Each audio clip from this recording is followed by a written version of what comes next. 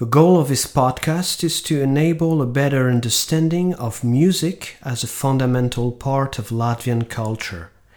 Viena balsi means in one voice.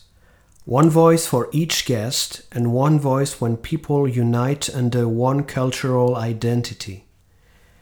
We do this work only with our personal resources. If you want to support us, donate on paypal.me/VienaBalsi. A video version of this interview is available on YouTube. And now, enjoy listening.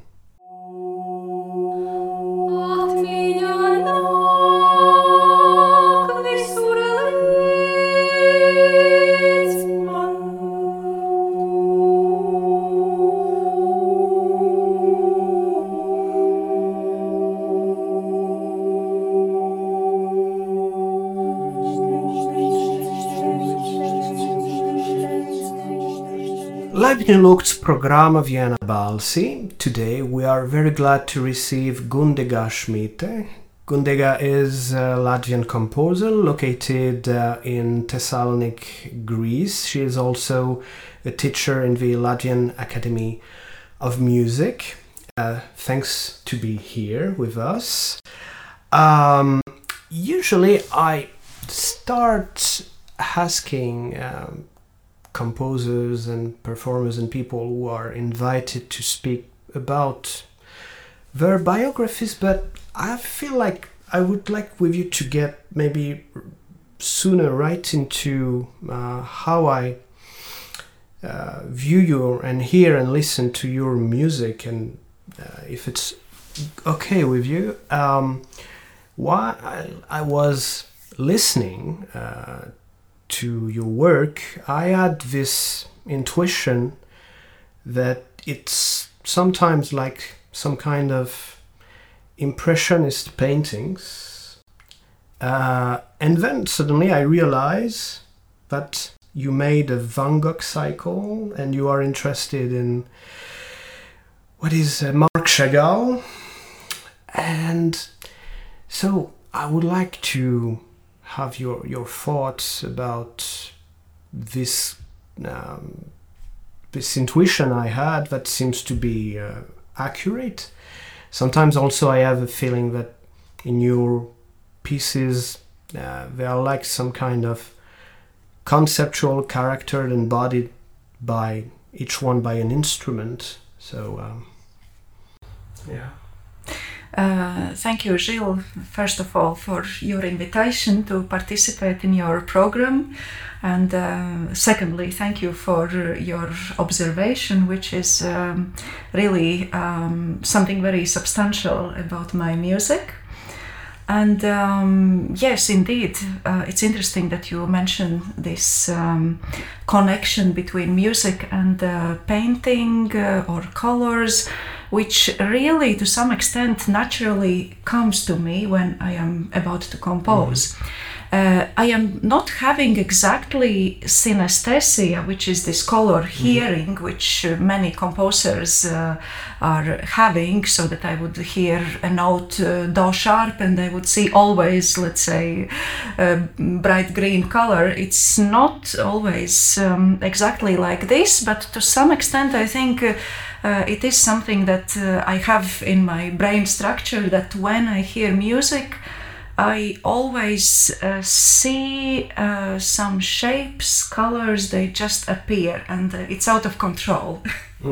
Even if I want to ignore it and just to listen to music, sometimes I even find it problematic when I go with friends to drink coffee in a nice place and there is a background music. I cannot sometimes concentrate on conversation because always these shapes, colors, just they are rolling in a background and I cannot control it. They are just there in my mind.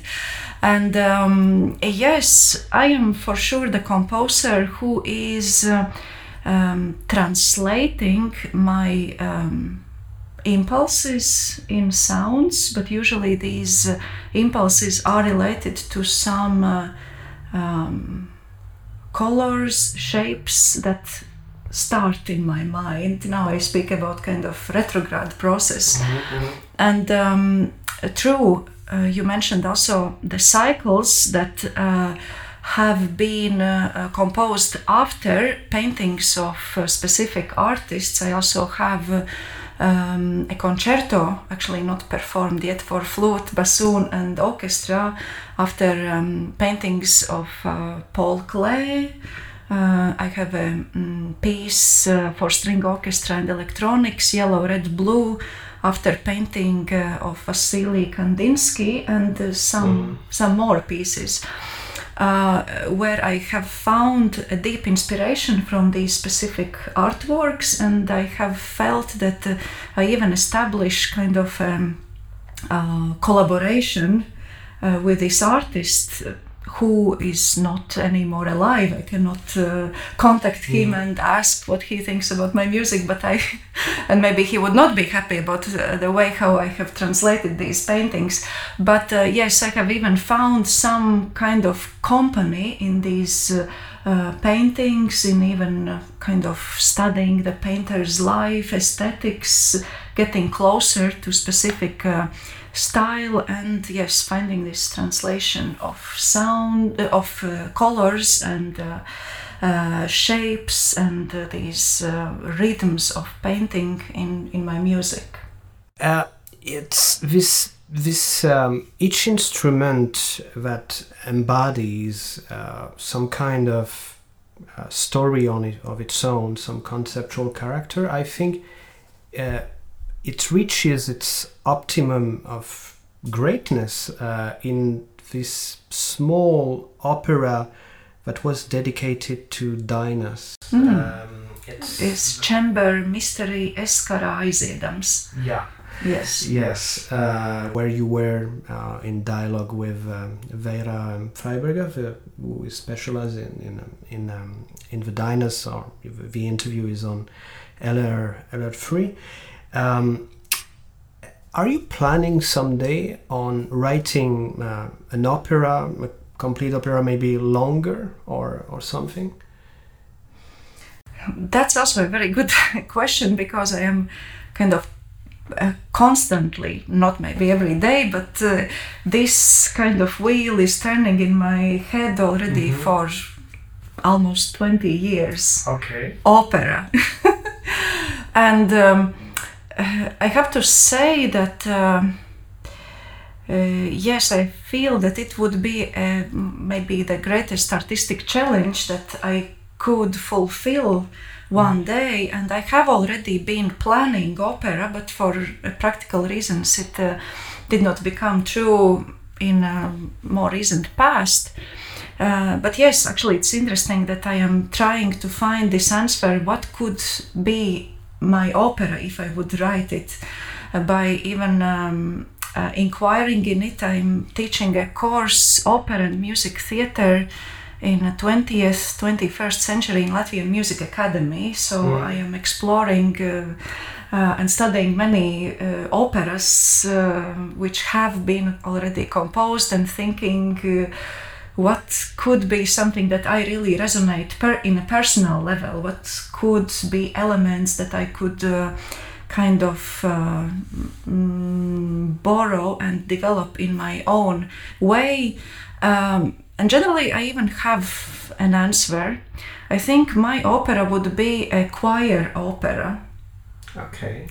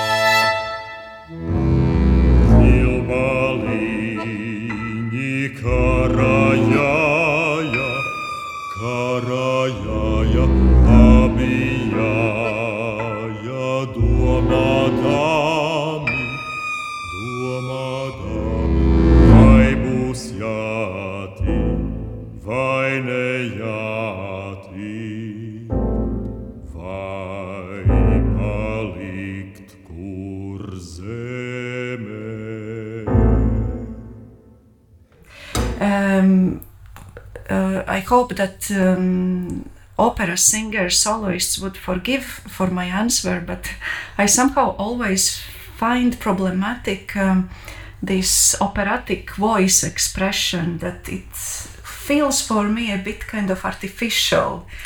Okay. And even this kind of dialogue about everyday situations, let's say, would you like that I make you a coffee, but in this vibrato way, and then there is an answer later, my darling. This is what I always hated with opera. This is the only aspect I don't like with opera. Yeah, exactly. Yeah. So I hope that my colleagues opera soloists will forgive me this statement, but really I don't feel that it would be opera soloists that I would use in my opera. And what I have really found inspiring is productions where Latvian Radio Choir has participated. If you know their collaborations with this Hotel Pro Forma, a Danish production company, they have made 2 operas. One is Orpheus. Maybe it will be an occasion to discover anyway. And another is Neo Arctic, where also Chris Zausniks has participated as a composer.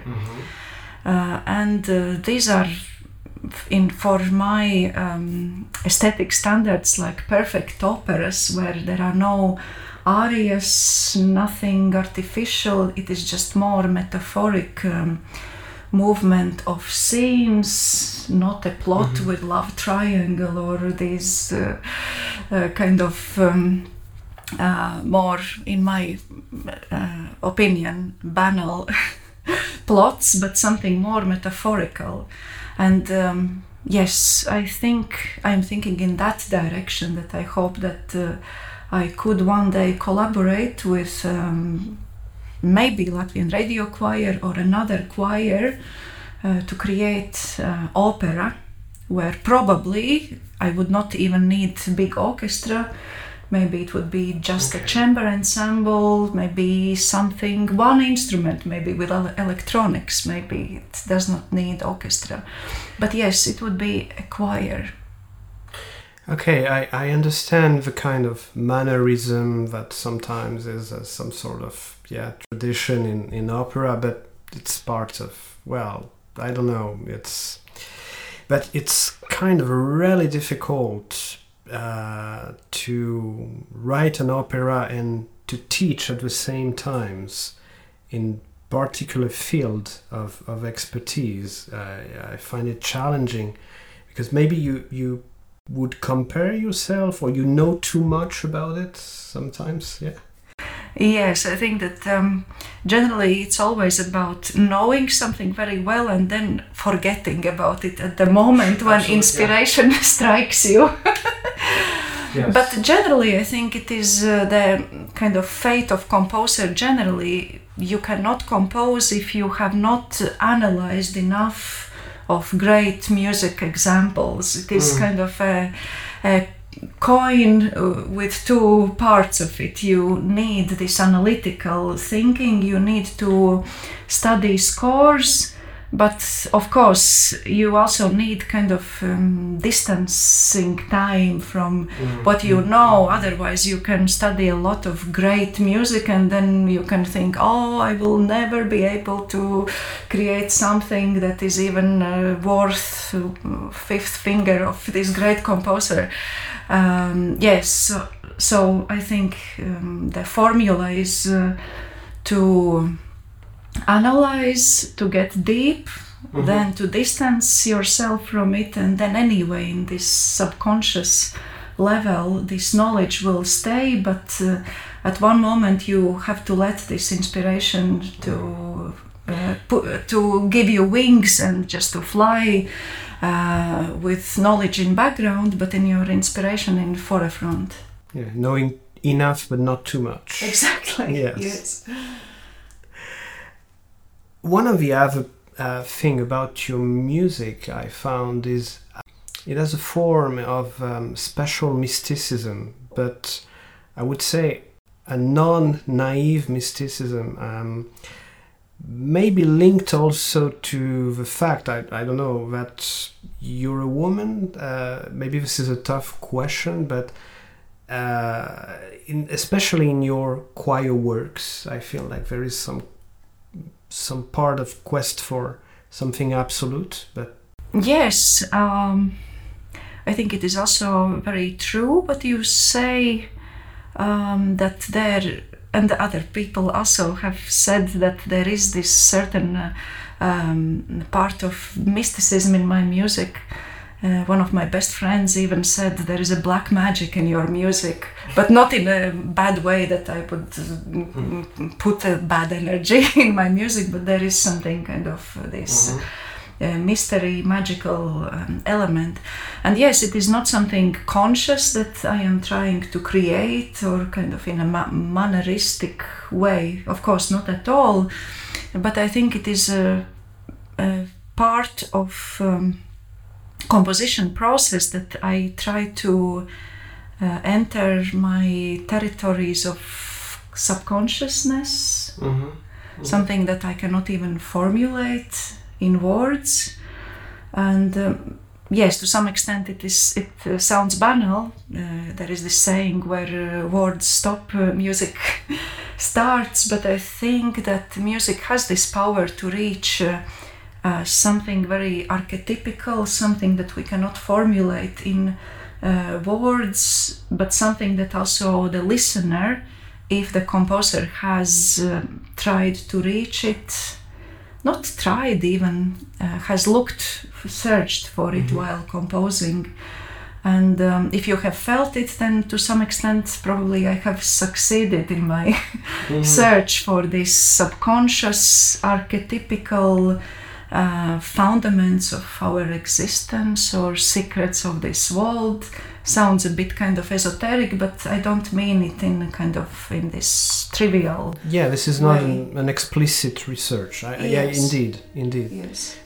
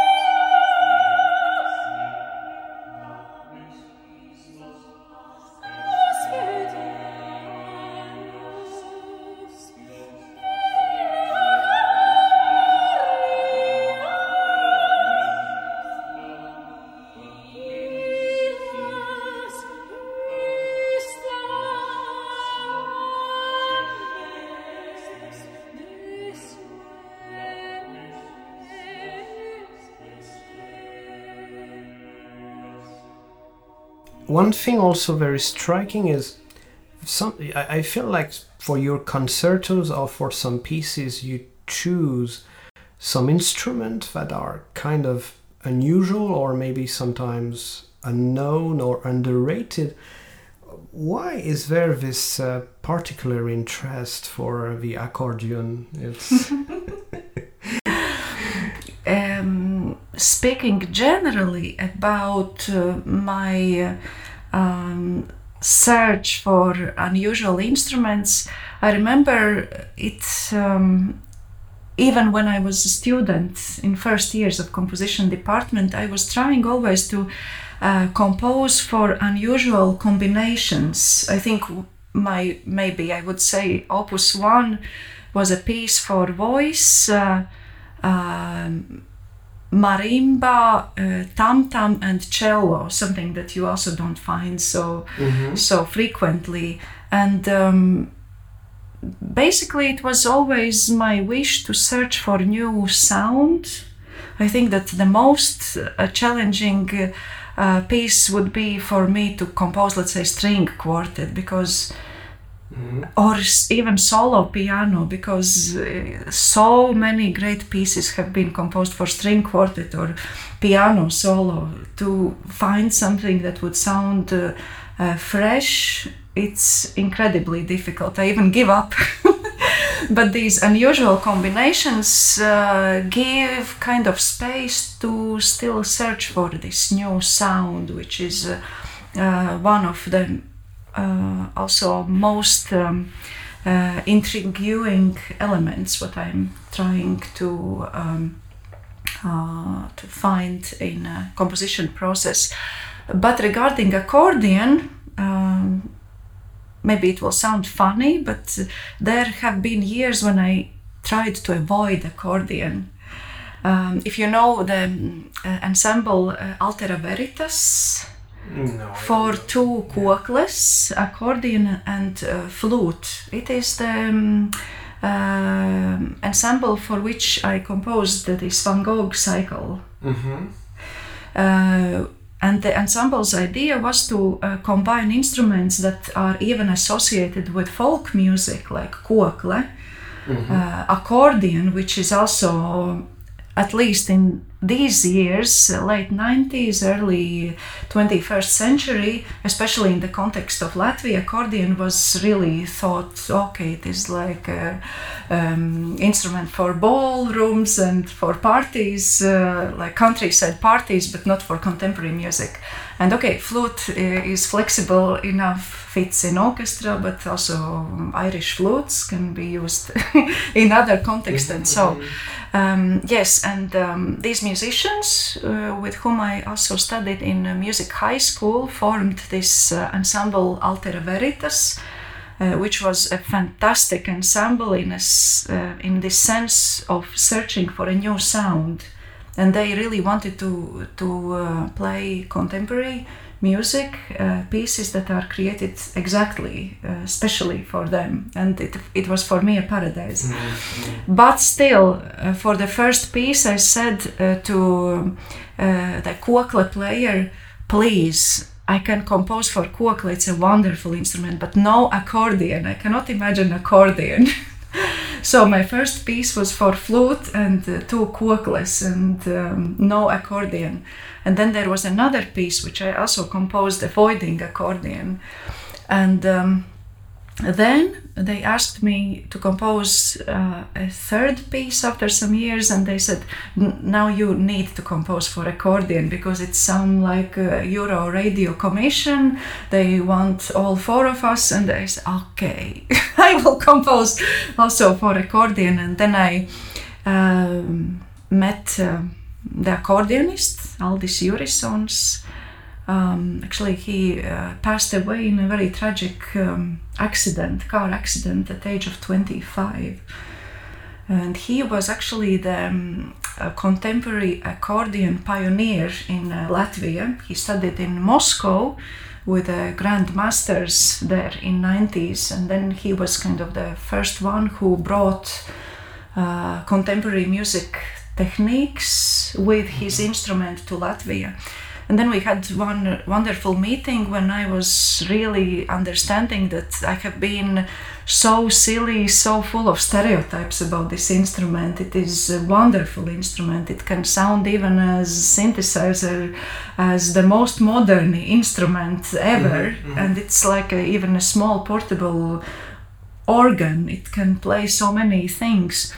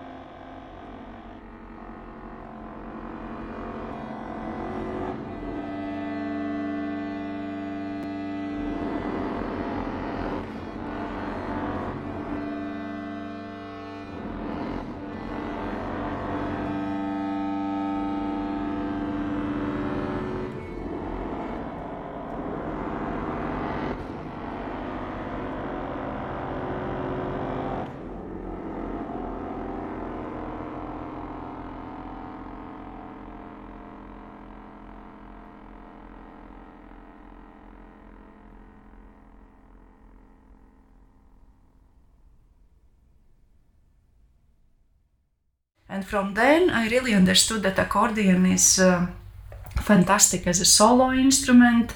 It gives a special touch when there is an ensemble. You mentioned this Marc Chagall cycle.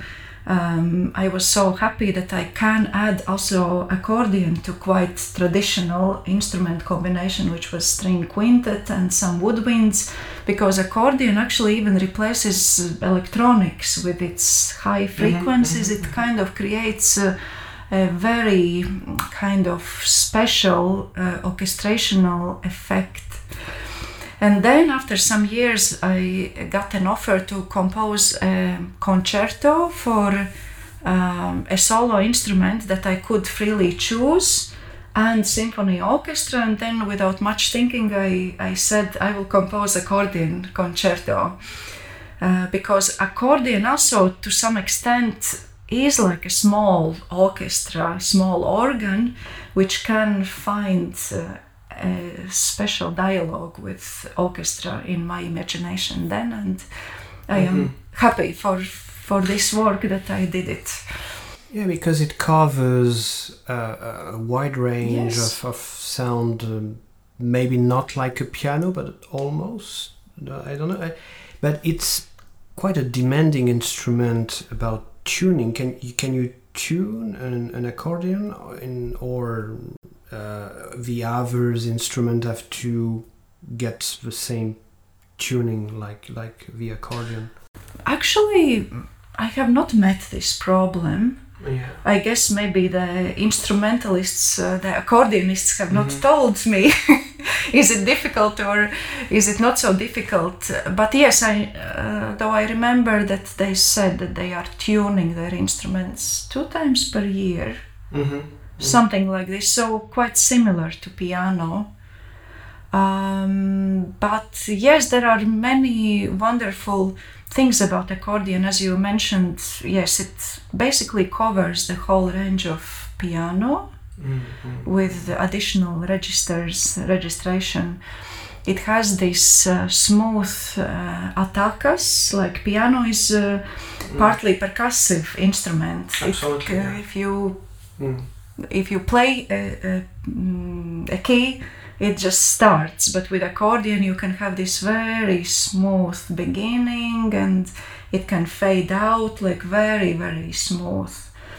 I have a cycle for solo accordion. Then, though, I understood that there is a problem if I want a kind of long-lasting, changing chord sequences, progressions. Then there is a problem that they open this bellow and they close, and this is kind of a problem, not problem but challenge, to find the moments when there is this opening of bellows and closing. So accordionists are happy if the composer has thought of it, because the sound is not lasting forever. It is for church organ, it is so you play a key, and as long as you're not hungry or you don't have to go to bathroom, it sounds. But with accordion, there is this opening and closing, which is a restriction. But otherwise, yes, it's wonderful instrument. Some other ensemble that is quite surprising is this 16 double bass piece. Incredible.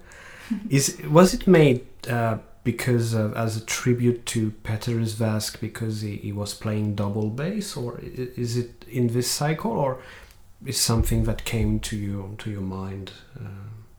No, actually, it would be quite crazy to compose a piece for 16 double basses, which is probably, I think there is not a permanent orchestra of 16 double basses existing.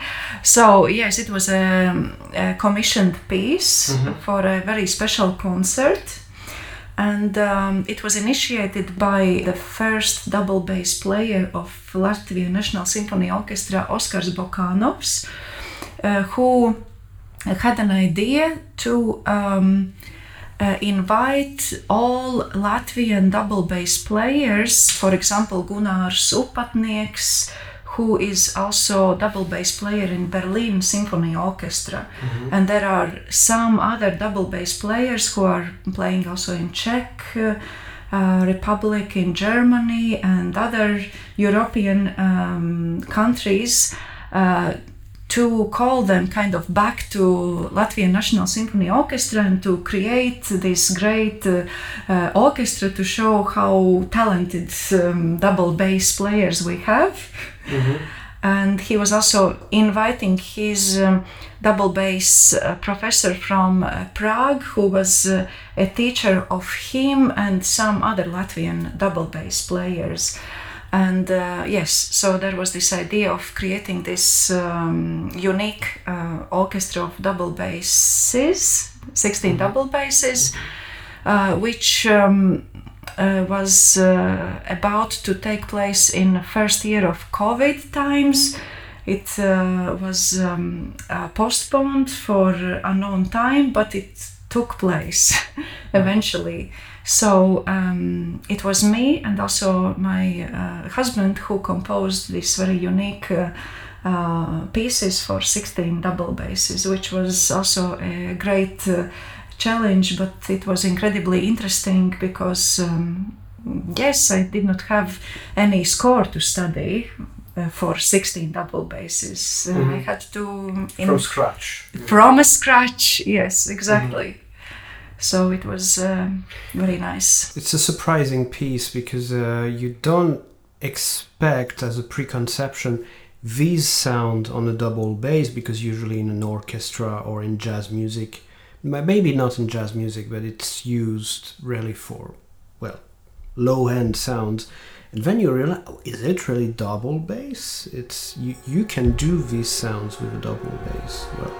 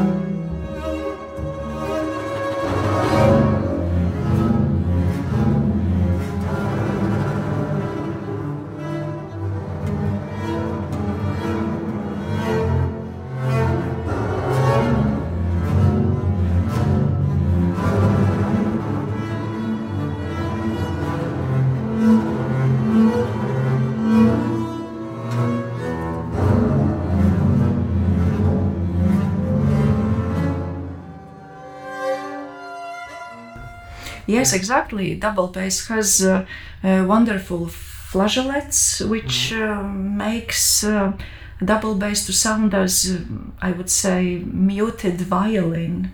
Violin that is not bright, but a little bit kind of muted, cloudy. But it really covers a wide range, and this is also the way how I treated the orchestra. It is possible to make kind of full range sounding. It can play very low sounds. It can even play scordatura, which means lower than the than the lowest string, and to go up as high as coloratura or soprano. What I note in all these comments is how crucial and important the performers are, even on an invitation for a composer. And you're not the first composer who mentioned all these interactions.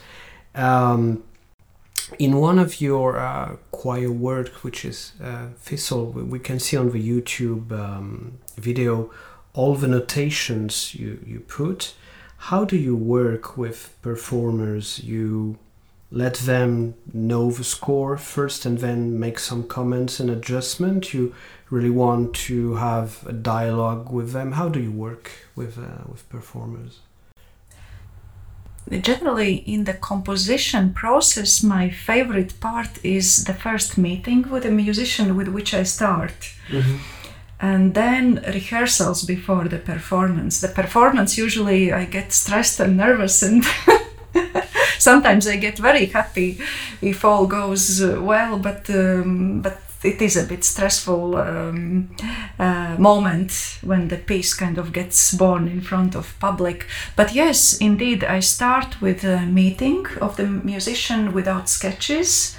And usually I record this meeting. I have created for myself something like an audio bank of different interviews with musicians, where they are demonstrating their instrument. So they talk about their instrument, and they also play different examples, how it sounds, and we start with most common techniques, ending with contemporary techniques, or trying even to invent new technique if I have an idea, or a musician has, sometimes it happens that the musician has practiced and discovered some things, and he says, actually nobody has used this thing, maybe if you want, and then he plays. And so for me it is very important to record this first meeting, because then I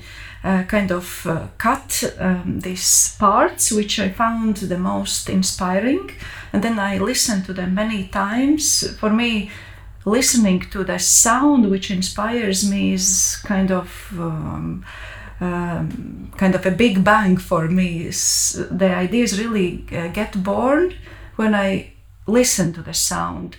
Of course, my memory is also not so horrible.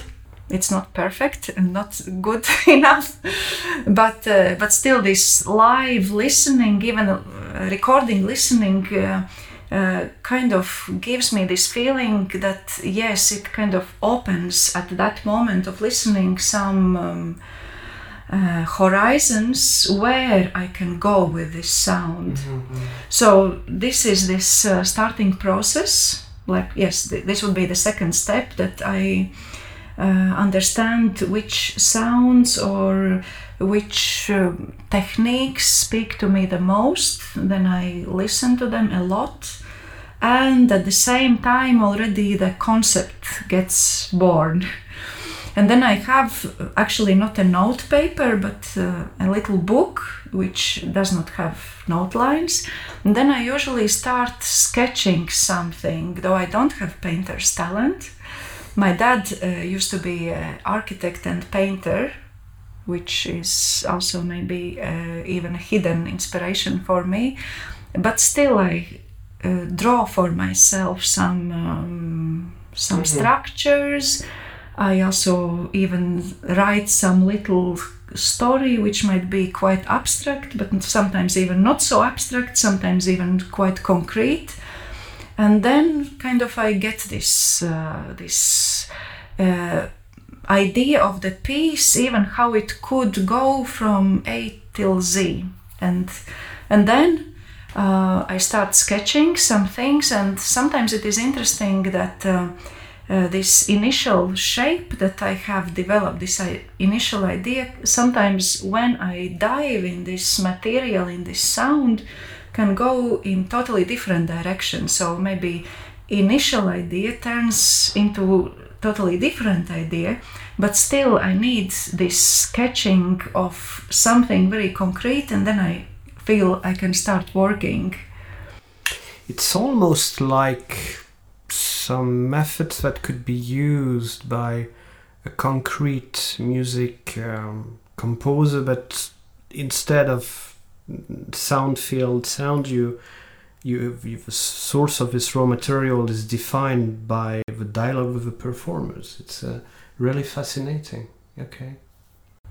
Yes, the sound is fascinating. Also, the personality of the performer. For me, it is very important to meet also a person, kind of to have a feeling of him or her. And yes, if it is a specific commission, if this person asks me for a piece, I really want to dedicate the piece for him or her, as for the musician and as for a personality.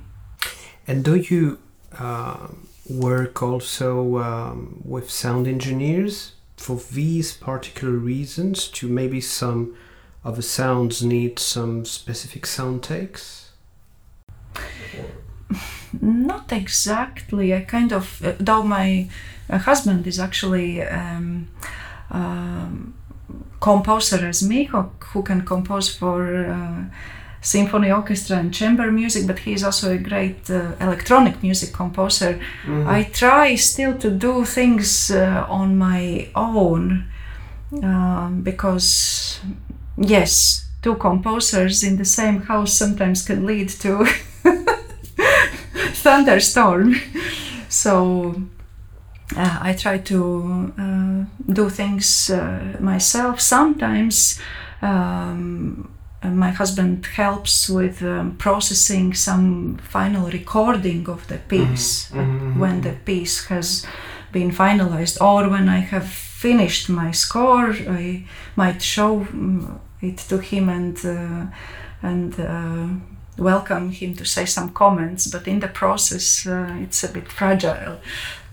About sound textures, it would be cheesy in a sense to say that you could have been influenced by Xenakis. Well, because as I mentioned, you live in Greece, but am I wrong to think that's the case, or is it not an influence sometimes? In some textures in strings, it's very extreme sounds on some strings in some of your pieces. Yes, my husband would love your observation. He said, you became better composer when you moved to Greece. But yes, of course, I think that also in this subconscious level, we are very much influenced from environment where we live. It was actually, I remember American composer George Crumb, who was a great idol for me when I started composing. And I read in one of his interviews that he said something that I also totally agree, that the place where we grow up really influences our musical perception and our just perception of musical time-space so much that we are not aware of it, but it is there. Yes, for sure, Greece is very different from Latvia. Sometimes Latvian composers are labeled to for having too romantic, too slow pieces, not to have these very bright contrasts, which I am not always 100% agreeing to it, but more or less maybe there is this spirit of, let's say, this smooth development, something that is more meditative rather than having these harsh contrasts. And yeah, it depends on the generation. What I discover with these interviews, it's now very various things. Yeah. Exactly, but Greece, yes, it is. It's hot. There is so much stone. There is such a translucence of sea, waters, and the soundscape. If you go to countryside in Latvia or countryside of Greece, it's very different. These loud cicadas, which, as you mentioned correctly, are present in Xenakis music, which is also actually interesting because Xenakis was so abstract and mathematic in his musical thinking. He was not trying consciously to illustrate something, but for example in his choral piece Nuit, which is dedicated to the victims of the war, you can really hear these bulletins that he heard in the wartime, which he also explains later that if you hear one bullet, it is something very specific, concrete, but if there are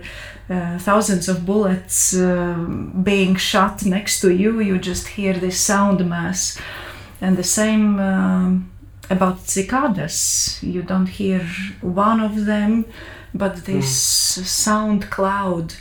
In Latvia countryside, you can also hear these sound masses, but it's different. It's much more smooth. These grasshoppers, some flies, and damped by the forest. Yes, it is much more smooth, and it's not this screaming sound, this hot climate which is in Greece, which I think has added to my music more bright colors.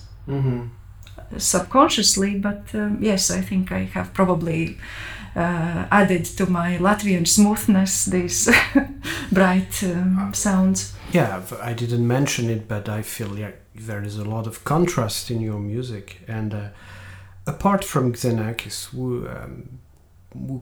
which composers do you consider that influenced you? Yes, as I mentioned before, George Crumb. And actually, this idea, what you mentioned before about this searching for mystery or this mystical element in my music, I think generally it comes from him, because he also searches for these depths of human history, human soul, in very symbolic, archetypical level. So I think that it might be related to him. Then Ligeti, of course.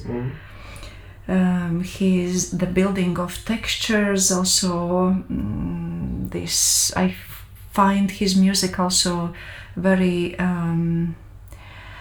abstract, but at the same time visual. I kind of really visualize his music as a very abstract but beautiful painting when I listen to it, but his textural thinking is very close to how I find the sound, and also generally the search for a new sound is something that strikes me in Ligeti.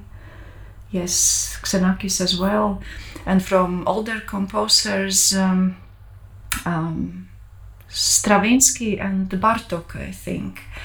Last years I have found myself also very much inspired by folk music, and I think the way how Bartók and Stravinsky treats folk material is also something that I have been influenced by very much. So I understand about Bartók and the almost ethnographic works he made. So I suppose you enjoy Brahms as well, maybe? Brahms, I have to say that probably it is my future research still on Brahms. I have listened to his pieces, of course, especially I like his piano intermezzos. But yes, I feel that maybe when I will become a little bit older, I will start loving him more and more. He has not yet been, let's say, my composer, but yes.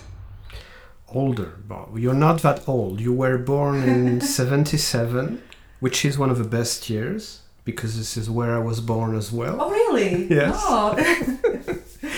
So how did you become a composer?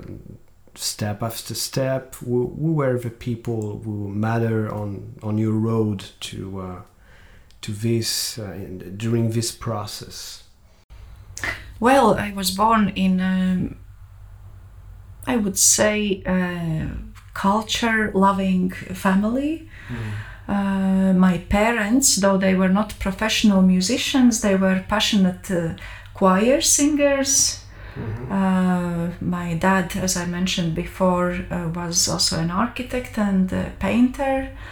My sister is a professional pianist and a piano teacher, and my granddad used to be a composer and a teacher as well. And his brother, which was also a very influential figure for me, was one of the greatest exile Latvian poets, incredibly poetic and inspirational personality, who lived in America. But I was even as a child corresponding with him, and he was kind of a big figure for me. Yes, so I would think of my family as not just Latvian, but also this exile Latvian who lives in America. I have also wonderful my mother's cousins who are musicians and very cultural people as well, who have inspired me a lot. And yes, I remember as a child I was admiring my sister playing piano, and I just thought I want the same. So I asked my parents, who decided that their youngest child should do something more practical, and they did not think that I should become a musician. And I was attending Riga First Gymnasium, which was a school of mathematics, which was not easy for me at all. Generally, I was hating that school. So, and I was asking my parents, actually, please bring me to music school as well, because I want to play piano as my older sister. So they brought me there, and I was doing fine, but I would not say that I was, let's say, super bright talent or something like this. I remember actually myself more writing poems, writing some stories. Actually, might be interesting for you to know that in this year my debut literature book will be published. Oh, also, okay. So finally, maybe literature will start to be more present in my life. So yes, last years I have been starting to write more, which is more like prose, poems, and something that starts looking as a storybook has been formed during last years. So yes, time to welcome literature in my life as well. But yes, I modulated from your question about family. Yes, so it is my cultural background, rich enough, which allowed me to go towards composition, which was really not so direct path, because as I mentioned, my parents were not thinking that I will become a composer or musician at all, but it was my own initiative to follow this path. Then I entered music high school, but still I was not so sure, will I be a musician? And then I started attending theater acting courses. thinking that I might become an actress, and then I entered Latvian Culture Academy theater acting department. Mm-hmm. It was incredibly interesting year. Maybe it will help my future opera. Sure. Because I learned many things, but then I understood, no, not theater acting. So I went back to music, and then I entered composition department of Music Academy, and then somehow the path just started to flow, and I understood more and more that it is my way. And would you consider among your teachers to be someone who matters, or some kind of master, if a question is relevant? There have been few of them. Mm-hmm. First of all, a composition teacher, Tamara Kalna, who is actually a mom of Inga Kalna, the famous opera singer. Mm-hmm. She was my composition teacher in high school and solfege teacher, incredibly charismatic personality. And she was teaching really how to work with your material. She was actually having a great sense of humor, sometimes a little bit black. Sometimes I came to her and she just took a very big razor and started just to erase everything, and she was laughing at the same time, but in a way that you cannot get mad at her. She was really just saying, "What are you writing? Nobody writes like this nowadays." And then she showed some analysis, and we explored more contemporary harmonic chord progressions, and she said, "No, leave this old stuff. We don't compose like this anymore." And though it sounds a little bit like authoritative, but it was kind of what I needed in that times, to break, okay, in a bit kind of harsh but humorous way, my stereotypes, which are very strong for a teenager. And yes, she developed this kind of ability to self-analyze what you have just written, to work with kind of what we call in Latvian tematiskais grauds, thematic seed, how to develop, how to understand where the material leads itself. So it was very, very good background and kind of basis. Then I would say that a very big figure for me was also my first husband, who is not among us anymore, unfortunately, Imants Mežerops. He was my teacher in high school, and when I graduated, we became couple, and we became parents of our and my only son, who was also a very big breaking point for my life in the best way. But yes, he was much older than me, almost 20 years, though he was always very young in his spirit, and he did not look 20 years older than me, but he was very experienced. Actually, he was a student of George Crumb, and he introduced me to many of his scores, and his musical language was also, let's say, something that was not present in Latvian music life in 90s yet. He had this, let's say, this world spirit, world knowledge, and I was studying a lot of his scores when I was staying with baby at home, and he was kind of a big mentor for me. And also, of course, Pēteris Plakidis, who was my professor in Latvian Music Academy, in totally different way. I would say that he as a personality was incredibly charismatic, he was so creative, he was so special. He was not really like a teacher of composition. When I came to him with my sketches, he said to me, Gundega, everything is wonderful. And with the other hand, he was already closing the sketch. Go home, continue, everything is wonderful. And then I went to library of Latvian Music Academy. We already had, it was the beginning of 21st century, it was something new that we had first Ligeti scores arriving to library, and I was just patiently listening, analyzing, and even sometimes bringing some analysis to Pēteris. And he was kind of curious, okay, but maybe not so much in contemporary music.